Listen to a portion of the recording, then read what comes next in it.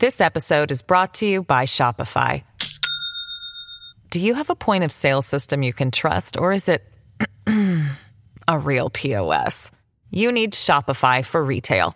From accepting payments to managing inventory, Shopify POS has everything you need to sell in person. Go to shopify.com/system, all lowercase, to take your retail business to the next level today. That's shopify.com/system. Welcome to the New Books Network.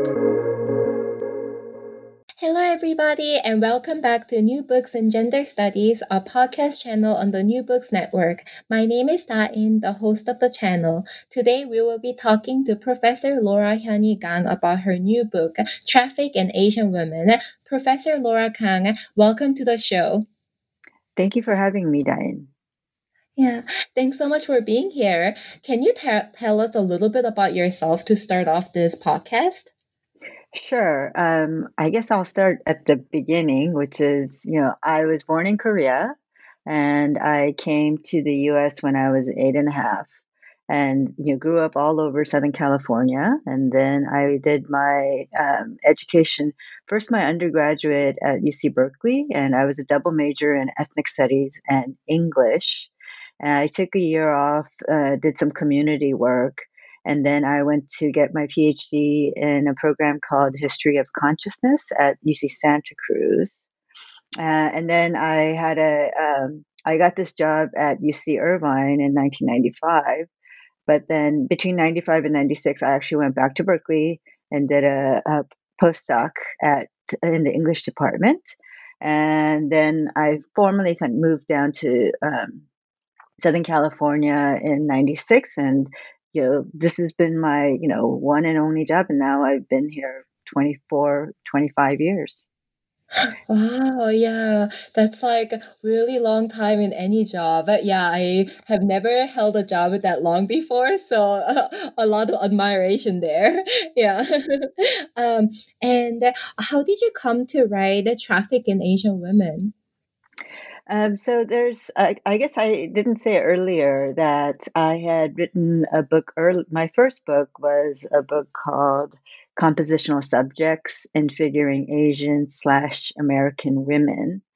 So that book was drawn from my PhD dissertation, and it was really a book about disciplinarity and how to kind of, think critically about whether these kind of new and emergent subjects of knowledge, such as the figure of Asian American women, how they were both kind of absorbed into traditional academic disciplines, but how those disciplines kind of resisted the introduction or absorption of these new emergent subjects.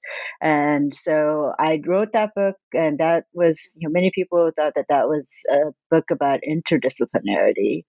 But I always emphasize that was actually a book about disciplinarity, about how to think critically about disciplinarity.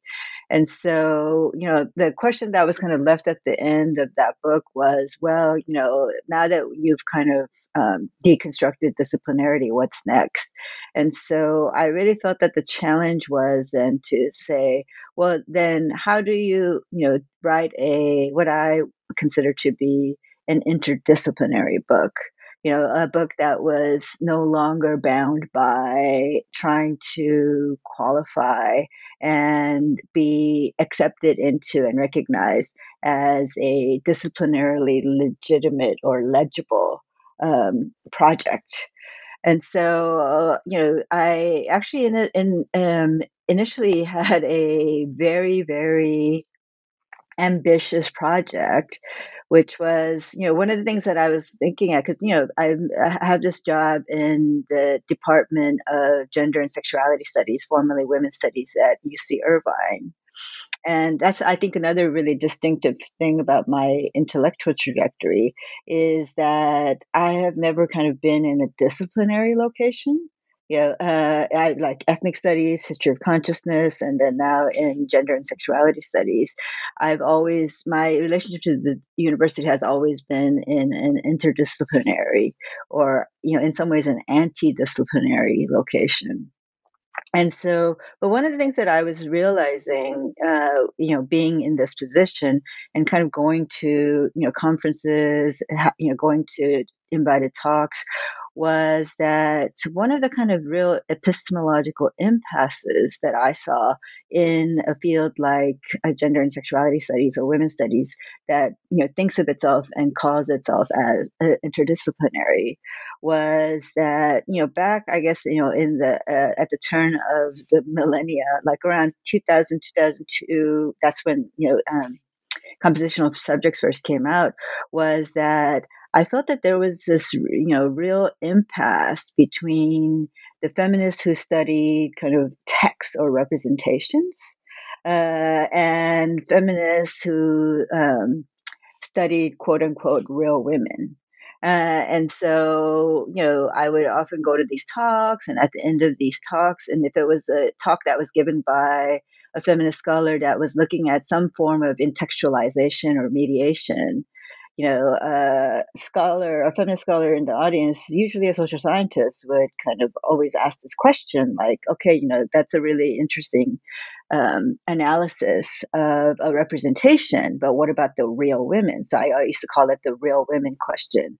But kind of behind that question, I thought was a kind of moralism that said, if you were a real feminist, you actually studied real women. That the closer that you study real women, you were, and especially not just real women, but that you actually studied the most like dispossessed, marginalized, violated group of women, that gave you a certain kind of, moral and a methodological kind of superiority over the feminists who studied like, cultural studies, literature, film and media studies.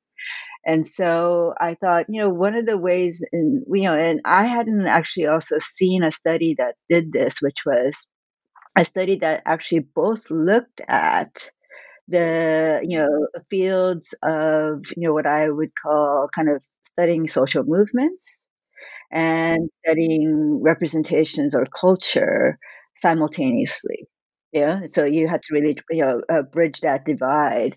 And so, and at the same time, I'm, always been kind of interested from the very first book in terms of the question of knowledge formation and the institutionalization of knowledge.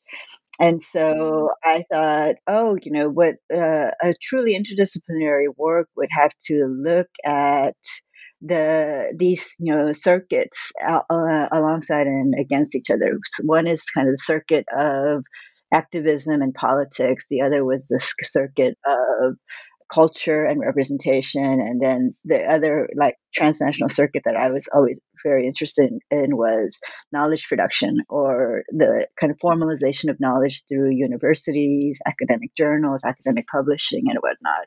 And so as a kind of extension of my first project, I thought, okay, I'm going to look at, and just also because at that time there was, a lot of, I think there was a lot of kind of hope on transnational feminism and this idea that, we were kind of living in this new era of globalization and heightened mobility for different subjects, and that there was also, politics had become transnational, culture had become transnational, and knowledge production has had itself become transnational in ways that I thought, I think many people, there were always skeptics, but many people felt that it was a kind of promising moment, an opening up of new voices.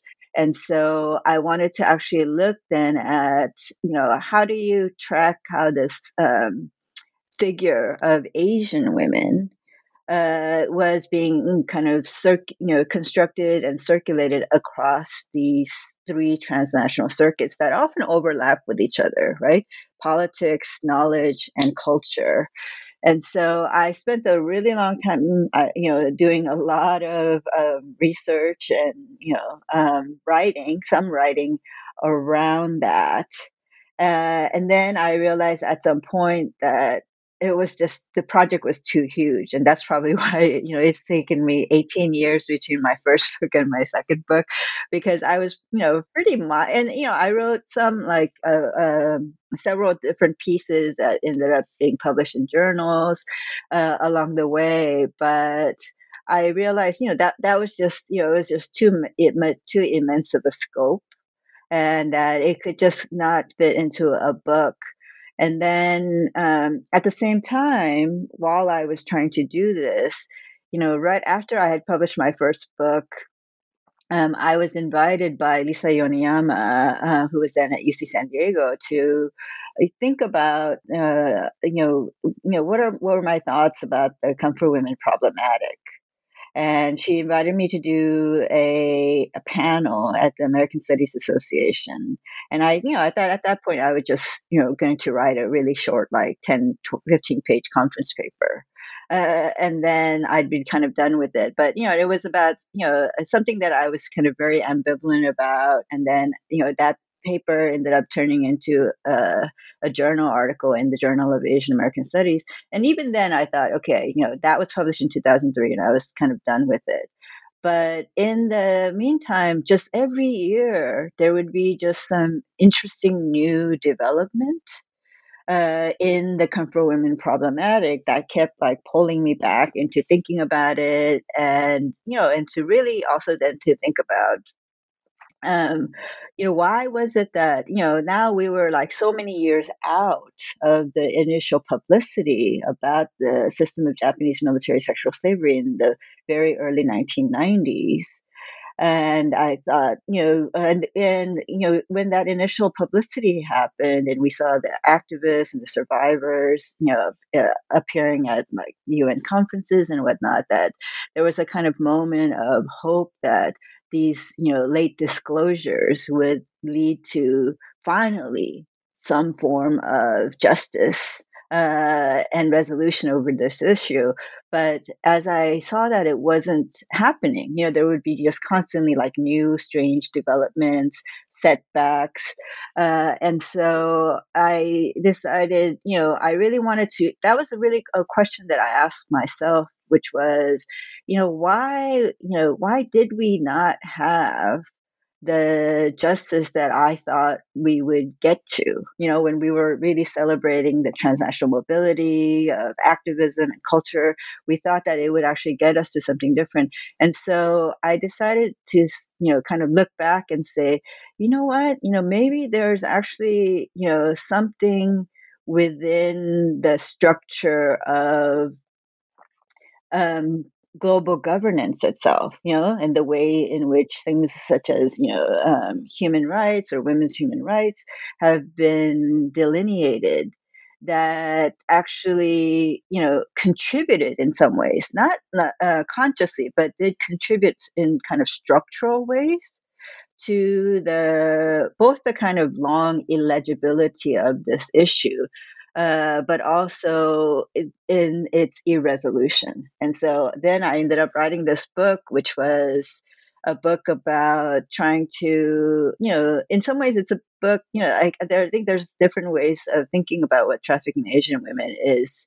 But, it's really about how did this category of Asian women circulate internationally, in a much longer arc that, goes back to the beginning of the 20th century with something like the League of Nations, to say, how was the kind of early foundations of global governance itself and the ways in which Asian women were and were not recognized as legitimate subjects of justice within this new international architecture that might have actually, led not perhaps directly to something like the system of Japanese military comfort stations to take place in the first place, right?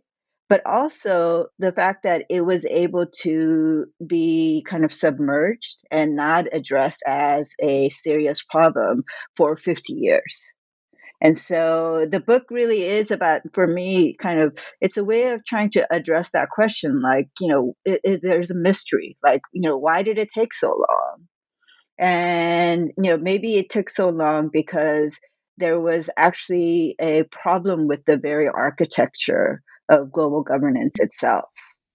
Yeah, yeah. I found that to be really fascinating as well, and I think you show that, yeah, very clearly in your chapter 2 when you're analyzing, and you're showing how basically traffic became an actionable field, and you problematize the professionalization of that as well as the experts who become really invested in the subjects that they study, and when you do that, you have to in a way put them in a box, and that's also why in a way like it's like ironic how illegibility comes from an attempt to legitimize it as like a system of knowledge. So I wonder actually whether we can clarify for the audience what you mean by Asian women as a method, because as you so insightfully pointed out, I think you're in conversation with scholars like Candace Chen, who talks about Asia as method when they talk about this problematizes the knowledge and like professionalization as limiting, and I wonder whether you can talk about it for the audience, just to clarify how you approach this in your book. Okay, so I think you're referring to my chapter 1, which is titled Asian Women as Method with a question mark, which is borrowing from Kwan-Sing Chen's book, 2007 book called Asia as Method. And, it's in 2007, I actually also published this essay called Epistemologies and something called a Companion to Gender Studies. It's one of those Blackwell series. And, for me, and this is something I think is an ongoing problematic within the field of gender studies, is that, what I talk about in that essay on epistemologies was that there's a way in which even in the field of women's studies or gender and sexuality studies, there is a strong inability or resistance to seeing variously marginalized figures or constituencies of women, such as women of color, third world women, or in my case Asian women, as not just specific kind of specific kind of material bodies of a population, but themselves as very kind of vexed and complex archives of knowledge production. And so it's a way in which, and I think that this is one of the things that I'm actually I actually tried to really unpack, which was that in some ways, we see this as a broader problematic within kind of feminist theory, where Asian women, women of color, only stand as examples of a broader kind of theoretical concept, but are themselves not recognized as kind of theoretical figures or theoretical tools. And so I'm very kind of very troubled by what I call a kind of epistemological demotion, right? And so only certain people can do theory, and everybody else is just an example of theory. And so, and when I was reading, Kwan-Sing Chen's very, very substantive and insightful book, Asia as Method, and Chen was really also trying to diagnose what he called that kind of epistemological impasse. This, in relation to Asian studies, where he says, Asian studies always has to be the kind of example to theory that comes from the West. It can never itself be theory. And so one of the things that he proposes is he proposes intra-Asian epistemological exchange as a way of getting outside of that epistemological splitting and hierarchy between theory as envisioned as something that originates from and is mainly positioned in the West, and then the areas outside of the West are just serving as specific instantiations of a theoretical concept. And so, and I thought, yes, that kind of epistemological impasse we can see is something that also happens in relation to something like area studies, or the relationship between area studies and theory. And so I really wanted to, in proposing the Asian women as method and not as a bounded population of racialized bodies, the book is really trying to say, can we think about, I mean, I'm not, saying that we can't do it. It's really a proposition for each reader to, to reflect upon and answer for themselves, which is, can a marginalized, racialized figure like Asian women can be used as a broader kind of methodological portal to think about the world, and so, like, can we study global governance through Asian women? And what if when we use Asian women as a portal to study the world in those terms, what are new insights that we can gain, beyond the kind of pretense in which global governance has been thought in terms of this realm of kind of disinterested, impersonal current horizon of human rights and human justice. And so, I think it's a proposition that I think is still going to be met with a lot of resistance, because I think it's I'm just kind of putting it out there, and I don't know, like, are we so kind of entrenched in these epistemological hierarchies between East and West, between white and non-white, in relation to gender as well? Have we become so entrenched that, no, we cannot think of Asian women as method? And so, that's why I'm kind of very curious to see how people receive that, and to say, of course, yes, Asian women can be, used as a method, and other people would say, no, they cannot. And so, in addition to that, and so it's, and going back to the question that you were asking about this example of, how these early women who were kind of recognized as experts on women through global governance, and so part of what happens is that there's a kind of inclusion of previously marginalized or excluded populations, but the inclusion of those specific figures also happens in ways that tries to kind of absorb those differences without actually really challenging the fundamental assumptions and methods of the any structure of power knowledge. And so I think that that's also what happened, was that, and I talk about this not just in terms of what happens in the early 20th century, something like the League of Nations. I trace it in relation to, what happens in the 1970s or 1980s through the ways in which certain feminists working kind of across the realms of universities, NGOs, and then the UN end up becoming absorbed into the architecture of expertise within the UN itself.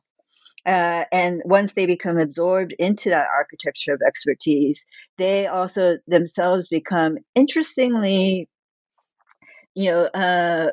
invested in protecting the sphere of expertise. And part of what that is doing is that they that investment in that limited scope of expertise also leads them to I think a fairly small circle of citation, where there's a small circle of women or feminist activists, knowledge producers that cite each other's work. But also, not just that, but that they also then end up kind of resisting or critiquing or rejecting other modes of feminist knowledge production. as either not rigorous or not sufficiently universal or not sufficiently objective, not sufficiently pragmatic. There's a lot of and so that's what I also mean by what when you see the kind of absorption of a certain group of activists into this kind of official realm of power knowledge, that also comes with certain gains but also certain losses as well, because once then you have to kind of play by the established protocols of what counts as legitimate or objective or reliable forms of data or knowledge. This episode is brought to you by Shopify. Do you have a point of sale system you can trust, or is it a real POS? You need Shopify for retail. From accepting payments to managing inventory, Shopify POS has everything you need to sell in person. Go to shopify.com/system, all lowercase, to take your retail business to the next level today. That's shopify.com/system. Yeah, and this actually goes back to what you were saying earlier about how people resisted, the people in social science resisted maybe more representational knowledge as something that is fundamentally different from studying the real women, as you called it, and how there is, even in interdisciplinary field like gender studies, there is a sharp divide between maybe like humanities and studies on representation versus studies on the real lives of the women, and it has certain repercussion because, as you said, it just reproduce the knowledge as it has been done among like very small circle of people, privileging one form of knowing over another. Yeah, so that's really fascinating, and that's something that I think interdisciplinary fields still have to contend with, and also shows the legacy of disciplinary knowledge that has not been able to, in a way, like overcome its limitation. And I also during your during what you were saying earlier, I was also thinking about your chapter on just compensation, and especially what you were saying about how like representing these women always as like violated, that the women have to protect these women, so representing them in certain way and kind of presenting them as like a bounded unit of knowledge that is always connected to this idea of like violation. You talk about how only representing them as such actually hide labor exploitation and economic dispossession, and in just compensation, you connect the Asianization of economic miracle, and how showing, basically revealing the exploitation of women's labor and political economy should be part of feminist epistemology that shows more nuances in the narrative, which I found to be really fascinating. So I wonder whether you can tell us a little bit more about that and how you came to arrive at this conclusion. Okay. Oh, you asking me this question made me realize that maybe it would have actually been helpful for me to just broadly sketch out the outline of the book itself, so that people know like where the chapter on just compensation. The way in which the book is structured, it has 7 chapters. It has an introduction, and then a chapter that I already discussed called Asian Women as Method, which really lays out this question about how are ways in which Asian women have become legible and also illegible, and how can we kind of think about the ways in which both they have been also made illegible, but also that there's been these, really unexpected transfigurations, and different investments in both, sympathy for this figure of the violated Asian women, but also in terms of one's expertise in relation to this figure. That's, like who claims sympathy, who claims expertise. That's also switched in these really surprising ways that I talk about in that chapter. And so after I do this kind of question, have a chapter, posing this question about, just can we actually, do what I asked earlier, like, can we actually radically shift the way that we can think about Asian women? And then, so what I do from there is, and then there's two parts of the main body of the book. The first part is by saying, kind of carrying through this idea of Asian women as method is, I said, okay, I'm going to kind of use this figure of Asian women by looking at three generic categories of female injury that have been taken up in and through global governance. One is traffic in women. The second is the category of sexual slavery. And the third is a more recent category of violence against women. So, I do three categories of generic female injury. And then what I look at is then, we have three categories of injury. The second part of the book looks then at three modes of redress. Partially in relation to those categories of injury, but partially in ways that actually veer from those categories as well. So the three categories of redress that I look at are the disclosure of truth, and these are the modes of redress that have also been part of the demands for justice by the Come For Women redress movement, but they've also constituted the demands for redress or justice by many other social movements, and so I really wanted to point to three in particular. One was about the disclosure of truth of one way that we redress an atrocity is that we have to have the full truth of what happened come to light.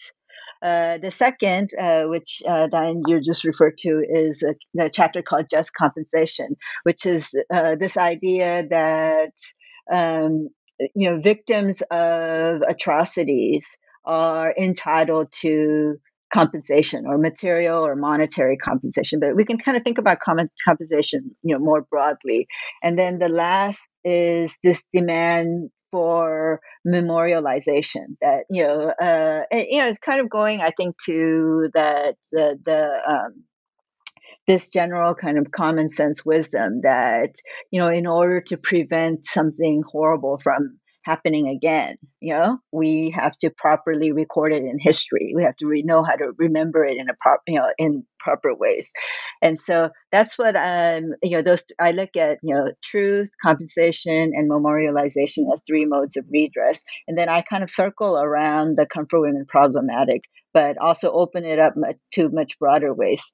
So in that that chapter on just compensation, one of the things that I also wanted to look at is, I think one of my I say this at the very introduction of the book, is that one of my kind of modest goals, if I can kind of pare it down for the book, was, and it goes to this matter of thinking about Asian women as method, not just as a population, which is, I said, I want the, Come For Women problematic to matter more broadly and mean less intensely. And so be less figured as this object of multiple pain, violation, and abuse, but to say, what if we were to really try to think about this particular history in the kind of, it's not by no means comprehensive, but in a fuller and denser web of connection through which it comes about and becomes both, unredressable, in the words of Lisa Yoneyama, and partially redressed, in a much more belated way. And so, this going back to this matter of compensation, I think an obvious, way about thinking about compensation for the victims and survivors of the military comfort system is to say, should there, this idea that they should be entitled to a monetary payment. Okay. And and there's been a lot of back and forth around that, which is I think the principle that they should be entitled to material compensation is perhaps much more easier to accept and support than to try to then come to the proper calculation of that compensation. Okay. Yeah. And so, I think everyone's like, of course we want compensation for them, but then, how do we calculate what they are entitled to? Are all of the victims entitled to the same amount of compensation? Are all of the victims entitled to, I mean, are there are there surviving family members entitled to compensation? So, if they've passed away, do the people in their lives? So, it actually then raises a whole host of other questions. But I really wanted to try to, say, it's not just a matter of who, like how much should be given, that, but to say, what if we were to think about this question of compensation in a much broader way than a kind of individual payment to a specific person? Yeah. But to say, there's something I really wanted to talk about, the fact that the whole kind of post-war political economy of the Asia Pacific and the relationship of US to Japan and then later to Korea and to Taiwan in the whole development of the economic hierarchies in the Asia Pacific region in the post-war era. We need to actually think about that in order to understand how in order to understand how this system was not redressed, but also in order to understand why this matter of compensation becomes so difficult and tricky to calculate at this late moment. And so I actually say, what if we were to think about this issue of compensation in a much broader history, in which certain relationships of aid, what's called, foreign aid, has really shaped the architecture of justice and also labor within the Asia Pacific region.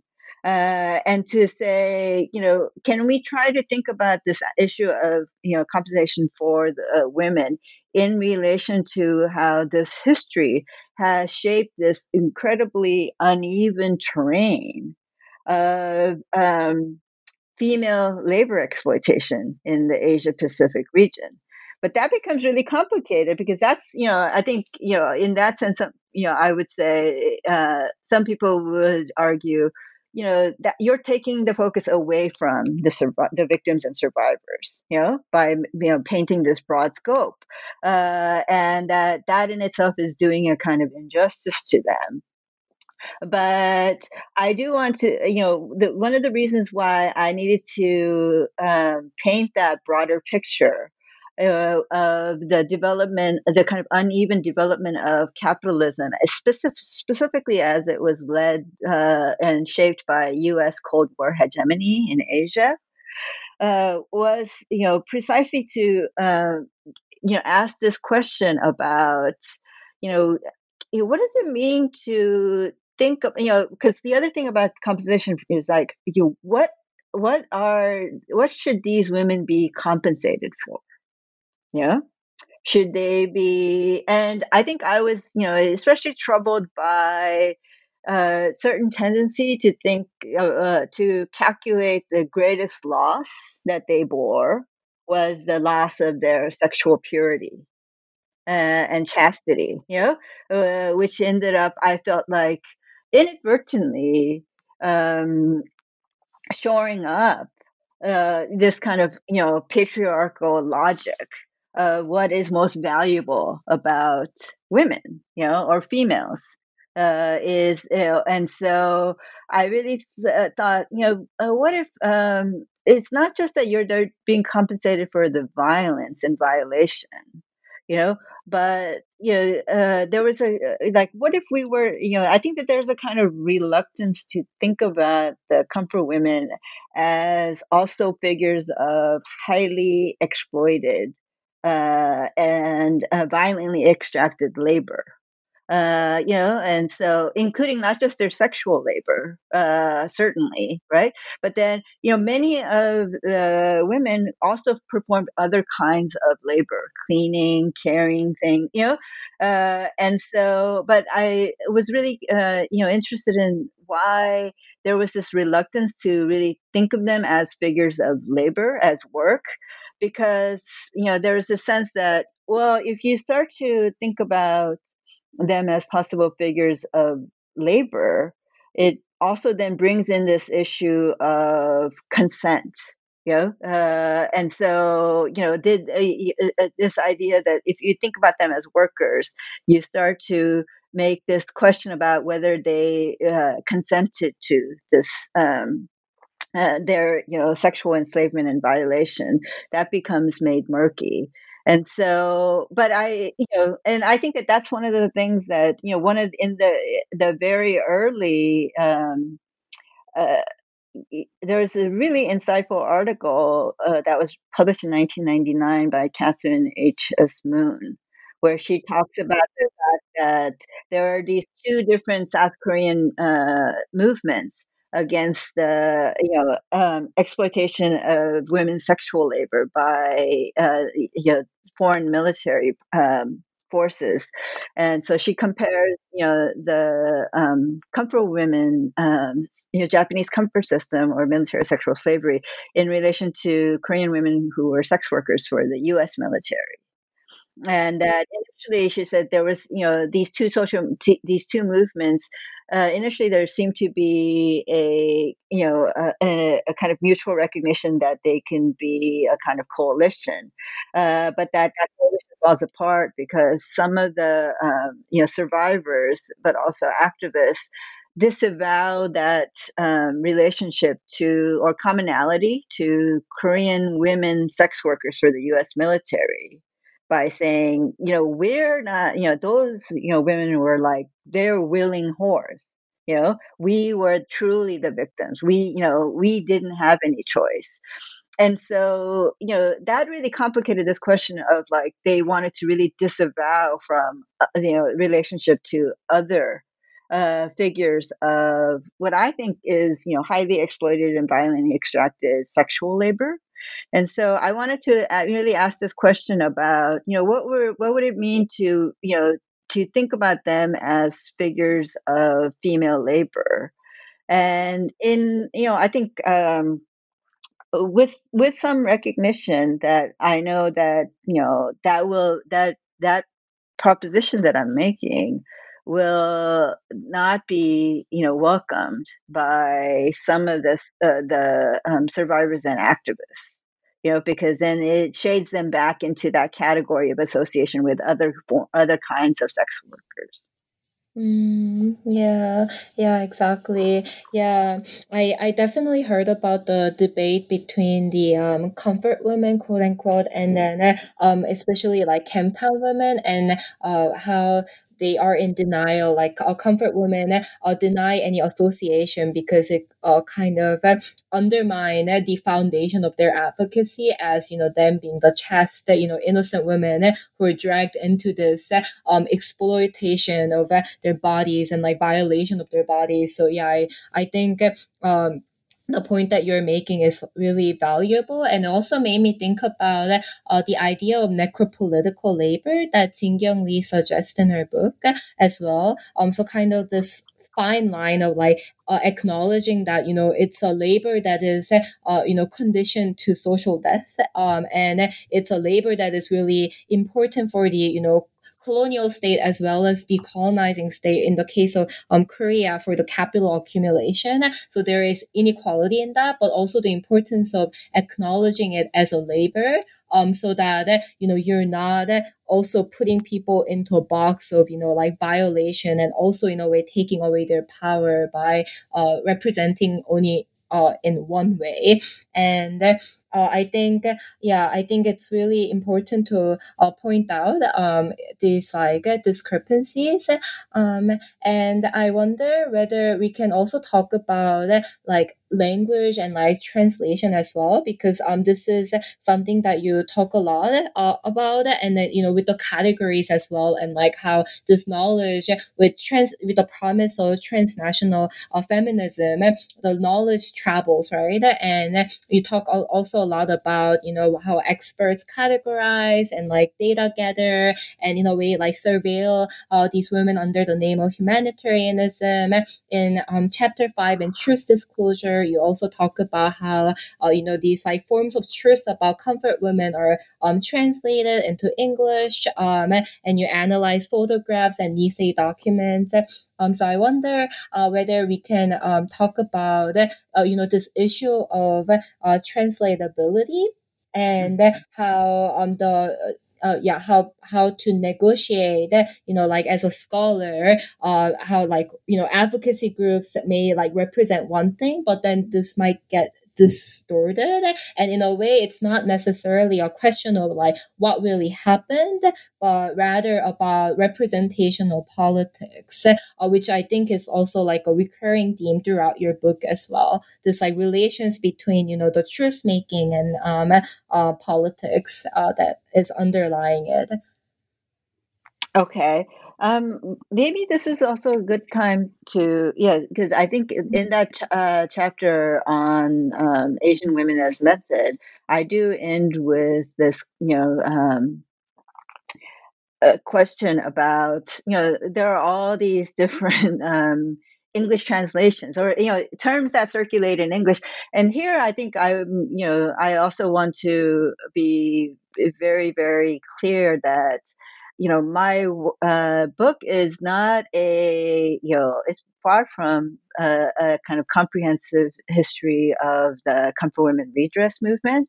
I'm really actually interested in how it circulates. I'm not really even, talking about how it's unfolded in Korea or in Taiwan or in the Philippines, which have their own really dense and complex histories that, have been written and have partially been translated. But I'm really looking at how are the things, what are the things that have been circulated, translated, and circulated in kind of Anglophone, both the documents of global governance, but in U.S. academic scholarship, U.S.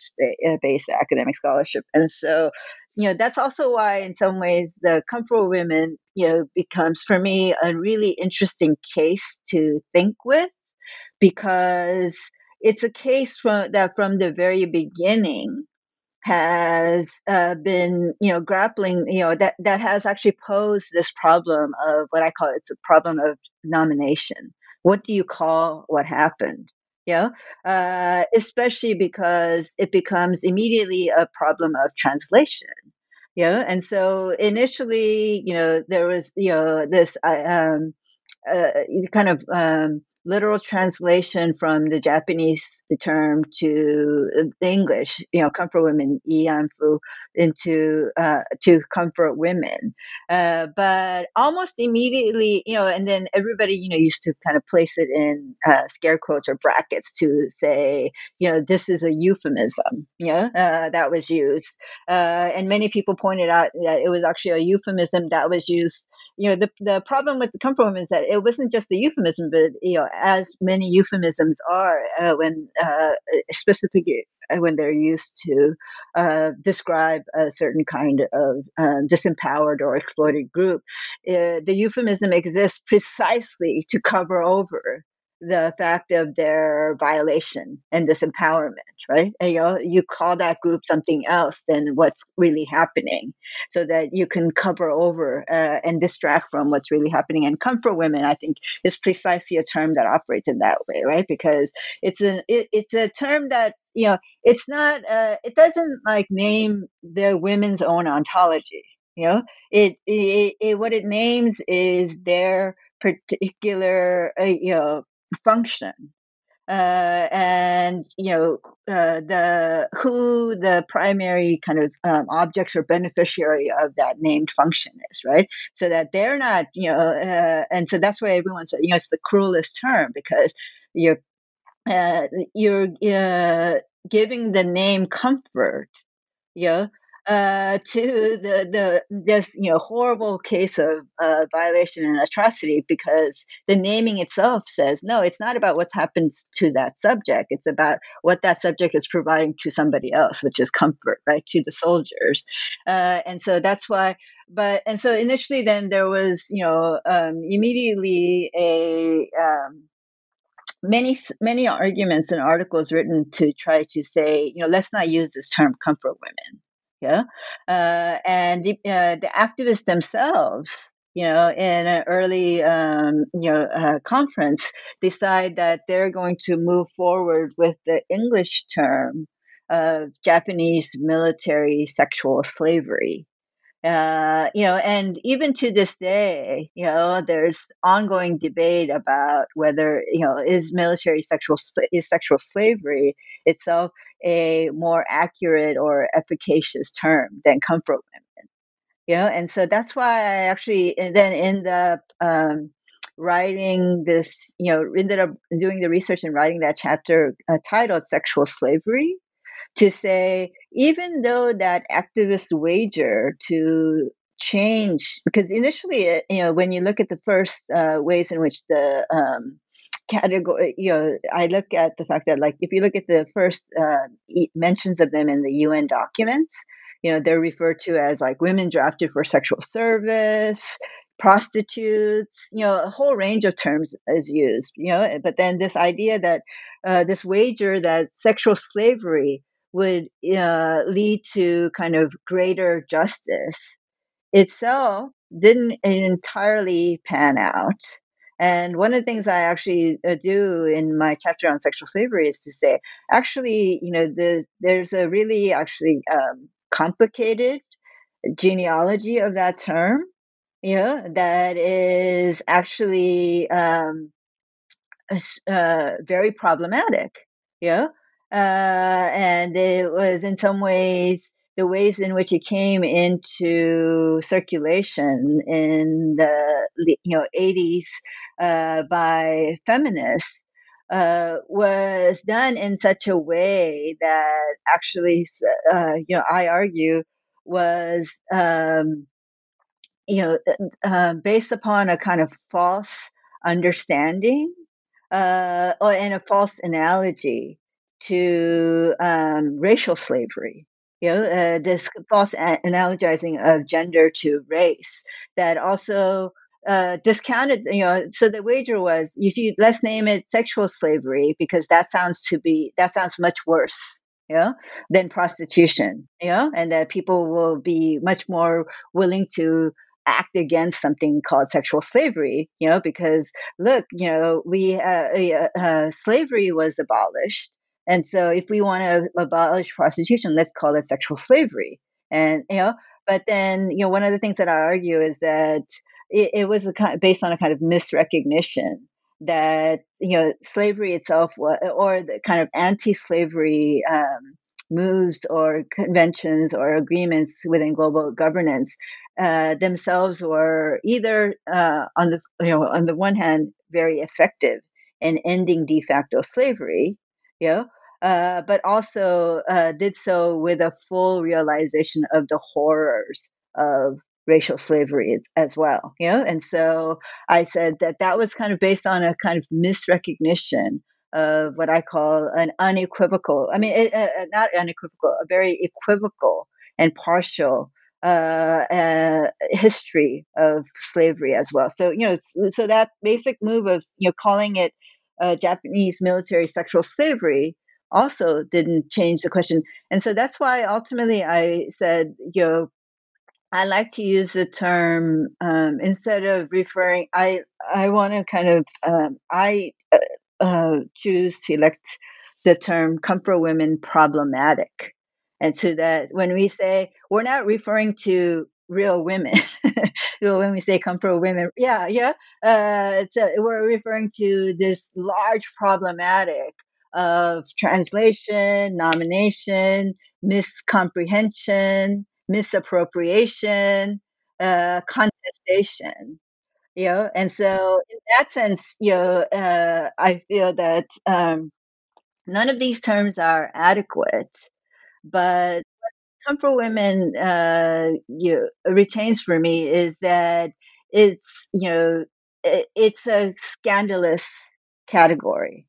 It's not a category that anybody it's an uneasy one that everybody has to think about when you use that, and you always have to use it in with those brackets. Yeah. That you're always kind of reminded of, like, there's a blank there, and, how you decide to fill in that blank, is, something that, each person can do, can and must do with the full realization of the baggage of any one term that you choose to, replace comfort women with. That no term is pure and accurate when you're referring to this very and tense, very complicated and vexed constellation of of capital, of racism, of imperialism. So much is happening within that. Yeah, yeah, exactly. Yeah, and as you like really beautifully put it, in a way, it's like such a meta term now that's so riddled with history that in a way it's a term that shows by itself how the terminology is always contentious, and there are these interlocking systems that shape how we understand, like the understanding, the knowledge formation, as you said. Yeah. So we have taken up a lot of your time, so I should proceed to the final question. But then before that, there was a question that I wanted to ask you about. Because your book is very unconventional and it's interdisciplinary, and you take a lot of risk. So I did want to ask you about, do you have any advices for those who are writing dissertation or books who do want to challenge these boundaries but are afraid of how they might be received? Do you have any advices for those who want to kind of challenge these interdisciplinary boundaries as you have done? Yes. Well, I wouldn't say, my advice would be don't start off with the goal of challenging the boundaries. I always say actually listen and be attentive to, first your, object or your set of questions. Okay.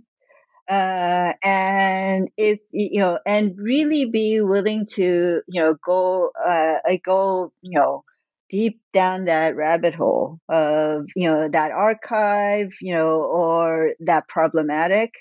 And the book itself, it wasn't like I set out to challenge any boundaries, but I said, you know what if I were to, without worrying about fitting into any boundaries, you know, what if I were to, just, follow one question down, and that led me to this set of text. For example, I wanted to know, you know, how was I found out, okay, the League of Nations, they did this study in 1927 and 1932 on the traffic in women. And so once I started reading that, I became really interested in, like, well, what was the League of Nations? What else did they do? And what other things that they do might have been relevant to or influential in shaping this other stuff that happened later on, for example, around slavery. And so, in some ways, my advice is to really be attentive to your texts, and where you're, look at the bibliographies of your text, analyze the different, investigate the different figures or, authors that are cited in the text. You read it for yourself rather than, rather than just accepting what that author is saying about it. and that, try to really kind of pursue, that kind of organic but deep line of questioning, without, worrying about, well, what is somebody going to think? How is this going to be intelligible, within a job market? Don't worry about that. I mean, because I feel like I always want to say, you know, uh, we, everybody wants to know, what, the most interesting thing that somebody wants to know from you, or anybody, is what is most interesting to you. What you think, not what you think might be interesting to other people. Do you understand? Yeah, because like yeah, like each person is that, like, reservoir of curiosities, frustrations, desires, and investments. And so, don't start off by saying, oh, I'm going to challenge this boundary, because that's not, then you're just being reactive. Yeah. And so there's a difference between, not being bounded by the disciplines, then and setting out to undo the disciplines. Do you understand? Yeah. So I always say, but really try to, go at, and also to look at your question from several different angles, rather than thinking like you have to have an argument and then you have to produce the evidence. Like, look at I always just say, be attentive to your object, and let your object lead you to the questions, rather than, having a set of questions and then just looking for the answer in the object. Yeah, yeah. Goes back to what you were writing in your book about the creation of experts and knowledge, in the sense that they are looking for something, they are looking for validation, they are looking for legitimacy. So they are only going to find what they're seeking to see, because I guess their life is, in a way, I guess their career is, invested in it. So obviously, like, their evidence is going to be limited and, in a way, challenging, as you say, will lead to a same result, because in a way you're repeating what they're doing in wanting to be different. So yeah, I think that's such a Yes. wonderful advice. Yeah, I mean, because I think,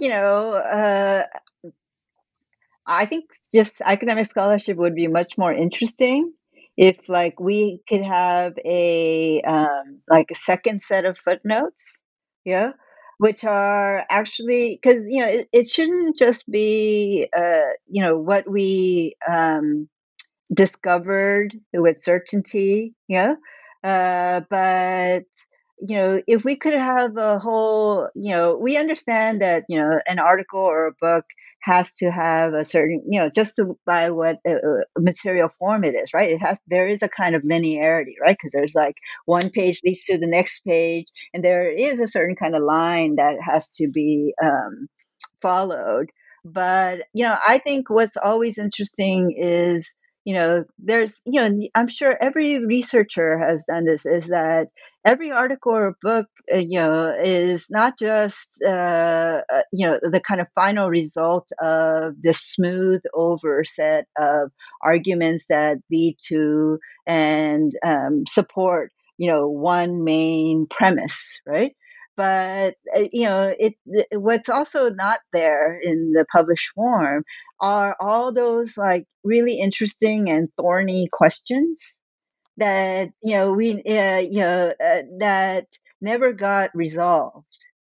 And for me, like, it would be so much more interesting if we can also, each person can also, like, write that up, like, what were the questions that I had to, become in some ways, like, abandoned or put aside because you had to finish this essay, right? But that are still there, and so, I mean, unfortunately, we haven't come up with a form of scholarship, and maybe we can, which is like, we think about footnotes as like the evidentiary stuff, right? Or explanatory. But if we can have, a separate set of notes, we'll have to give them some other name, right? Which is about like all the different tangents that particular argument or essay or book, the different tangents that you could have gone on to, that it might be interesting, like that might be something other people could pick up on, right? And so then it would be a much more kind of like communal and engaging way of really thinking about, because in some ways, like writing, I really think about it as kind of collective thinking or shared thinking, yeah, rather than display of expertise or mastery that, you're often led to consider it as because of the pressures of professionalization, but if we think about this as a kind of like collective reading and thinking project, it would be really interesting, to like where we can also like everything that we write or publish is also has all those like tendrils or tentacles that come out from it. Yeah, that could be taken up and explored further by somebody else, and that will also produce its own set of tentacles. And so it's this web that's created, web of curiosity, rather than these compartmentalized, individualized units of mastery. Yeah, that's such a beautiful metaphor, and I especially love the idea of rethinking footnotes as a conversation starter rather than evidentiary notes. I think that's really, I think it's like really points to a direction that scholarship can go to in terms of being more collaborative and actually being more truthful to why scholarship exists in terms of its like curiosity and knowledge sharing. Yeah, so I think that's really beautiful. Yeah, and sorry, it's already past an hour, but I do have a final question, which is what is your next project that you're working on now that you have finished your book? So the next project that I'm looking at is, I thought about this as kind of a 3-book thing, which is my first book was about, my first, I've been told that I do a lot of things in threes, but my first book was about knowledge. Because I was like thinking about, okay, what are the 3 things like, that really matter to me, and so my first book was about knowledge. The second book I would say is loosely about justice. And then I was like, okay, once you have knowledge and justice, what's next? What matters to me? Because I was like, well, what really matters to me, even more than knowledge and justice, is like endurance, like just surviving. yeah.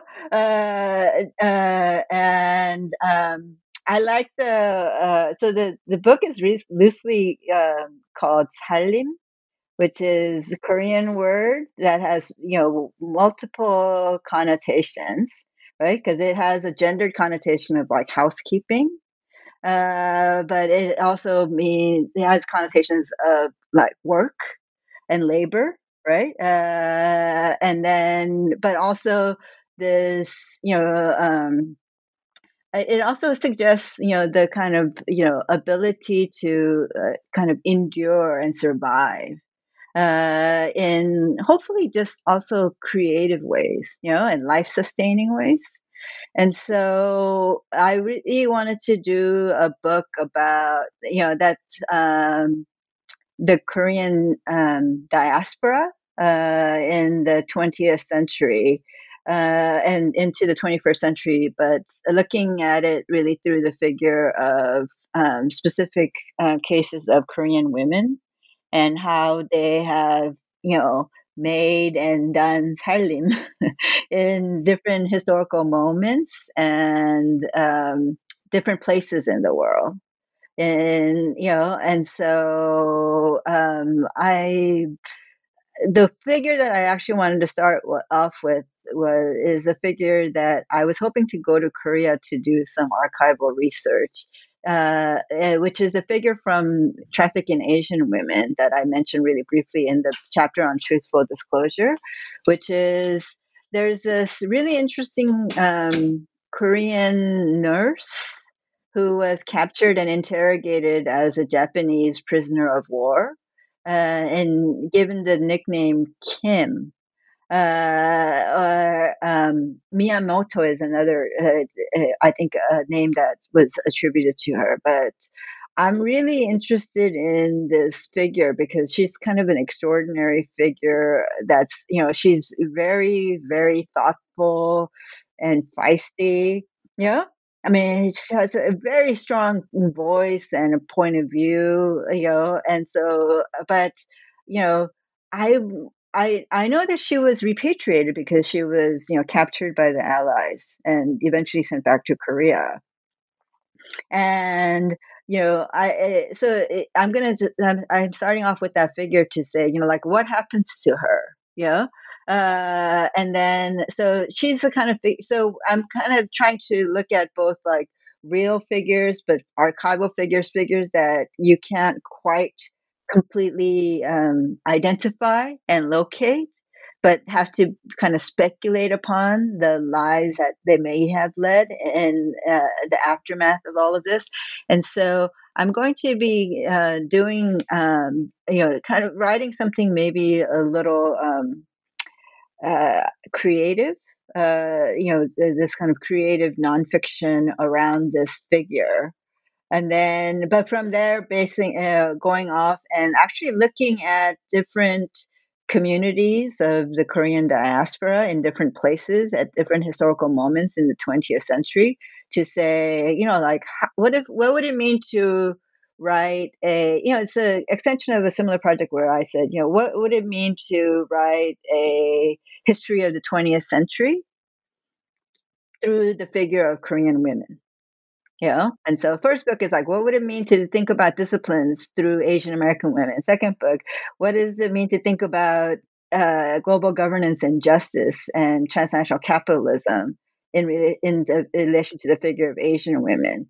And the third book would be, what if we were to tell, this long history? Because sometimes these long, broad histories, they're often told from a kind of impersonal, a kind of omniscient point of view, as if you can cover it. But they all are these massive histories.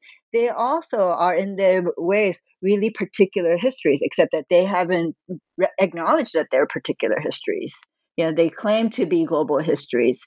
And so for me, I'm like, well, I want to tell this history of the story of the 20th century, but can you do it through Korean women? Like, what would the 20th century look like if we told it through the figure of and the different migrations and modes of survival by Korean women? So it's kind of my tribute to also my mother and my grandmother, and on all these amazing Korean women who've just been able to make lives for themselves under the most impossible conditions.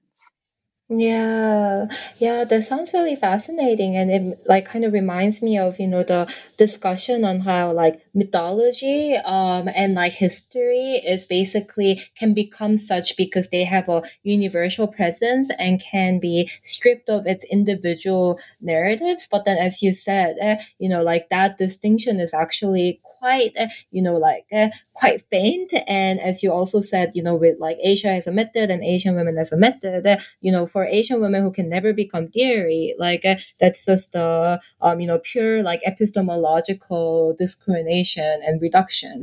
So yeah, that sounds like a very fascinating book. I'm looking forward to reading it one day when it comes out. Yes, hopefully it won't take as long as my second book. Yeah. Yeah.